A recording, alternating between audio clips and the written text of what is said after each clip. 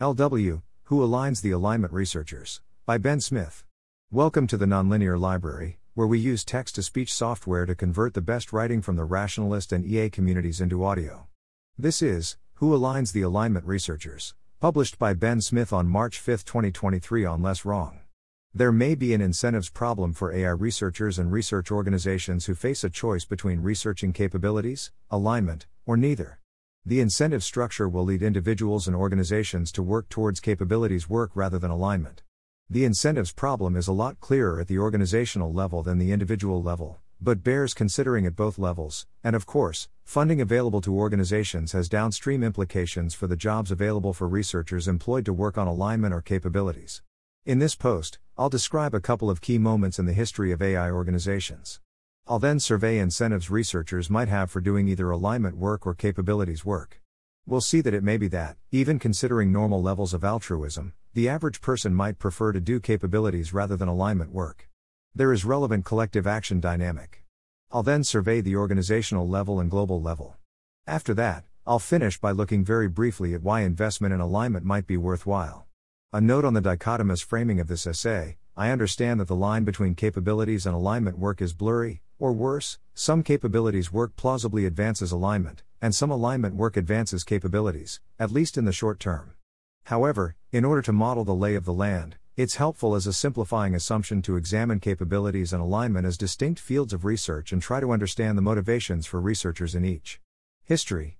As a historical matter, DeepMind and OpenAI were both founded with explicit missions to create safe, aligned AI for the benefit of all humanity. There are different views on the extent to which each of these organizations remains aligned to that mission.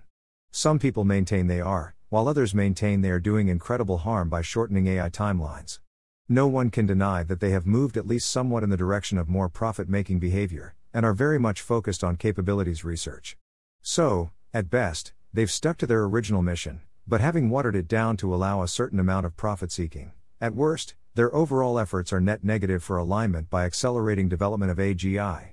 OpenAI took investment from Microsoft in January, to the tune of $10 billion. At the time, they said. This multi-billion-dollar investment from Microsoft follows their previous investments in 2019 and 2021, and will allow us to continue our independent research and develop AI that is increasingly safe, useful, and powerful. And this seems plausibly like a systemic pressure other AI capabilities researchers will face, too. Because of the disparate capital available, in order to fund research in AI safety, any AI research organization will be incentivized to do capabilities research. On the other hand, it's striking that no organizations founded with the goal of AI capabilities research have drifted towards alignment research over time.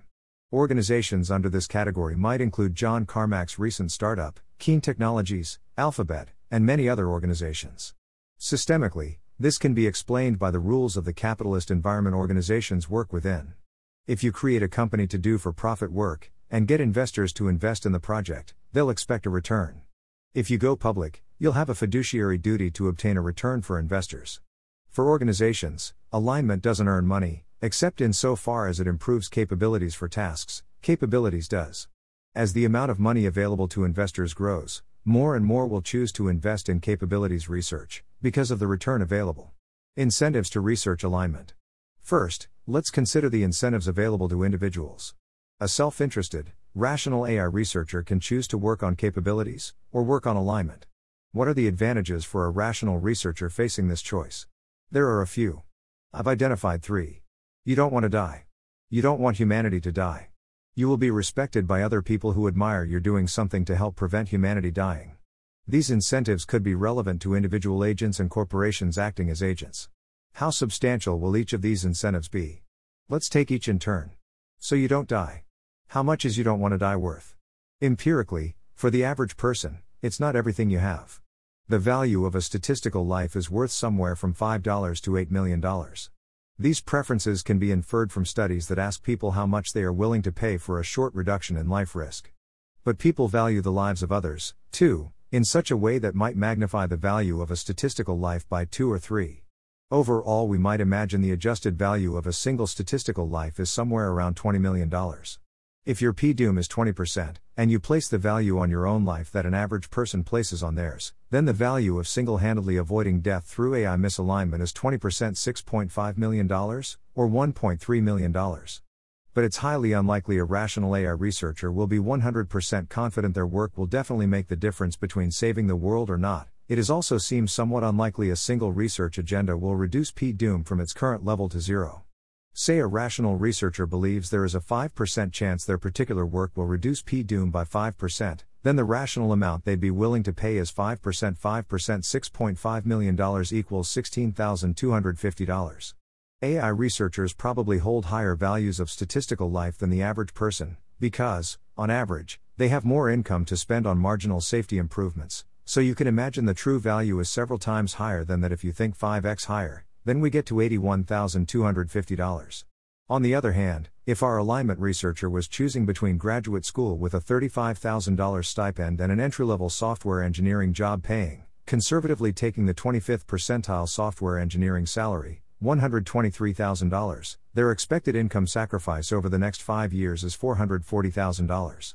In real life, choices are much more complicated than this. There are all sorts of different levels of remuneration for alignment research versus capabilities research, or whatever a potential alignment researcher might work in. Maybe it's not a PhD versus a lower quartile software engineering job, perhaps it's doing independent alignment work for $90,000 versus capabilities work for $250,000. But if we take the value of statistical life research seriously, it's far from clear that the value people typically assign to their own lives makes it worth the sacrifice for an average researcher to add their own marginal effort to the alignment problem. Generally speaking, there's a collective action problem.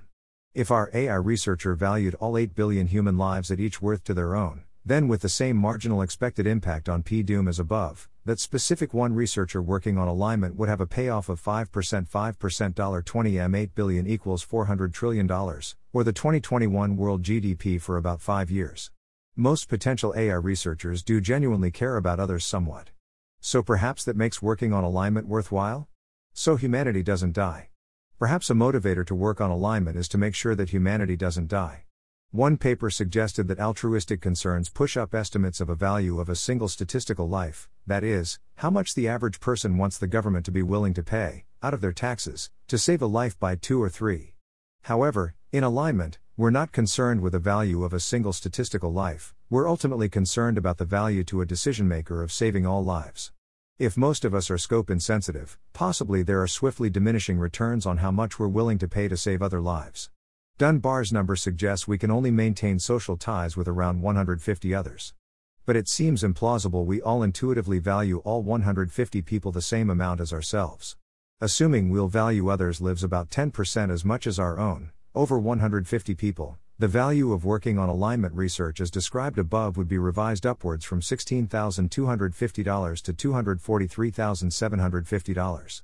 On top of that, if you think alignment researchers have a value of statistical life for themselves that is 5 times as much as the average person, then we're getting to a value we need to be altruistic enough to take salary sacrifice to work on alignment. So depending on how much AI researchers differ from the average person, perhaps saving humanity really is enough of a motivator. It doesn't seem like a slam dunk, though, and it's possible the market forces mentioned below in the organizational level section coordinate to ensure the monetary return on capabilities research is high enough. It's possible that there are a large number of effective altruists out there who really do value the lives of billions of people at a non-zero rate, such that working on alignment to save humanity is a genuine motivator. It's possible there are quite a few long-termists who are concerned about ensuring there are large numbers of human-descended people living throughout the light cone. But overall, these folks are marginal, and probably don't represent the values of the average AI researcher deciding between capabilities, alignment, or an orthogonal project. Thus, even if long-termists and effective altruists overwhelmingly choose to work on alignment research, an outcome that is very far from clear to me, in 2023, the marginal worker may still be faced with a higher incentive to work on capabilities research. For social reputation. If there is not sufficient intrinsic motivation for working on alignment, even when we consider altruism, perhaps building social capital motivates working on alignment. In general, altruistic acts accrue social reputation.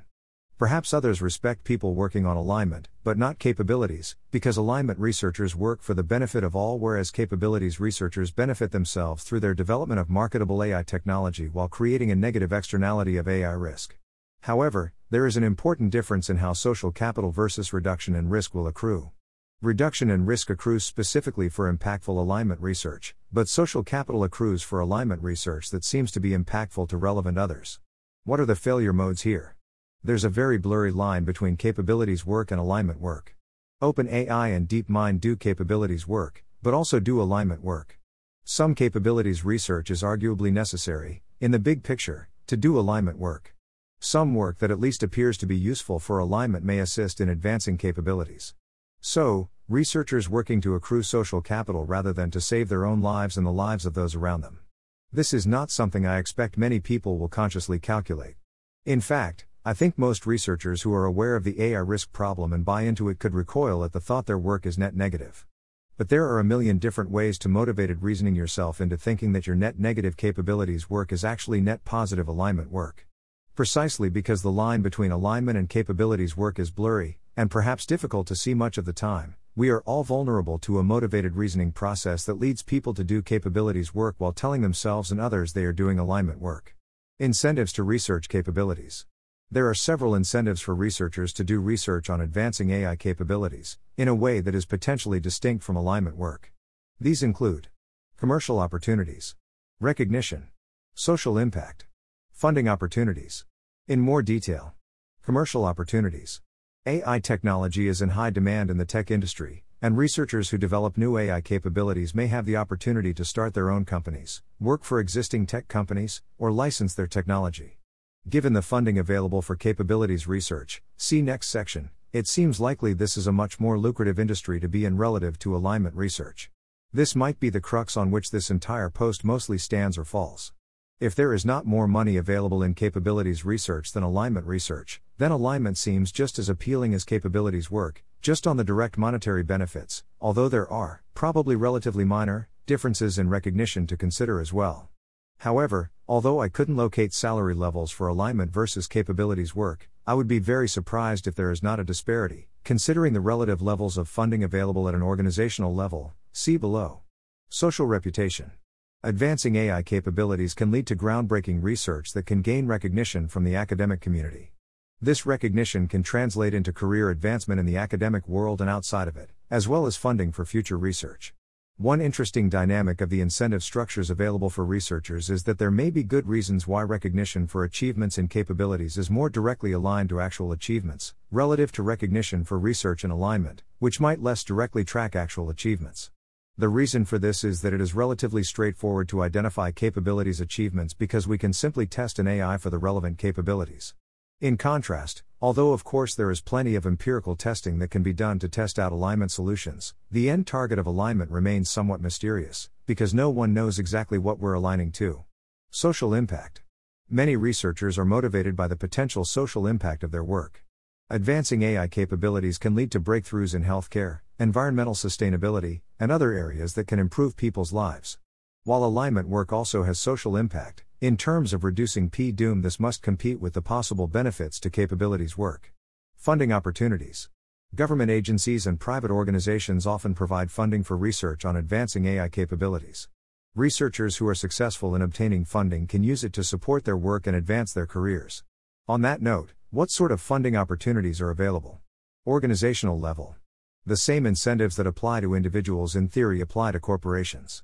The total available funding specifically for alignment research is in the order of $10 billion, considering various sources of funding available to the LTFF and other sources.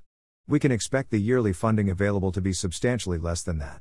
On the other hand, according to Forbes, investors and major companies intend to pour $50 billion into AI this year and $110 billion by 2024. While much of this money will go to implementing existing technology rather than pushing the envelope, we might also expect a snowball effect where investments in implementing existing tech fund the next generation of cutting-edge AI capabilities research. For instance, Microsoft's Bing Chat and GitHub Copilot are implementations of GPT-3 that followed a major investment by Microsoft in OpenAI, much of which will be spent pushing the envelope on capabilities work. All this is a very broad brush first glance. I don't mean to suggest there isn't safety research at OpenAI, DeepMind, or any other specific organization who do capabilities research, nor even that these organizations are spending more money on capabilities than safety work. Even if these organizations do more alignment research overall than capabilities, there are many other potential competitors who can spring up to focus on capabilities. Thus, leaders like OpenAI and DeepMind, to maintain their lead, must continue spending on capabilities, or they'll be outcompeted by others who prefer to spend only on capabilities. Very roughly speaking.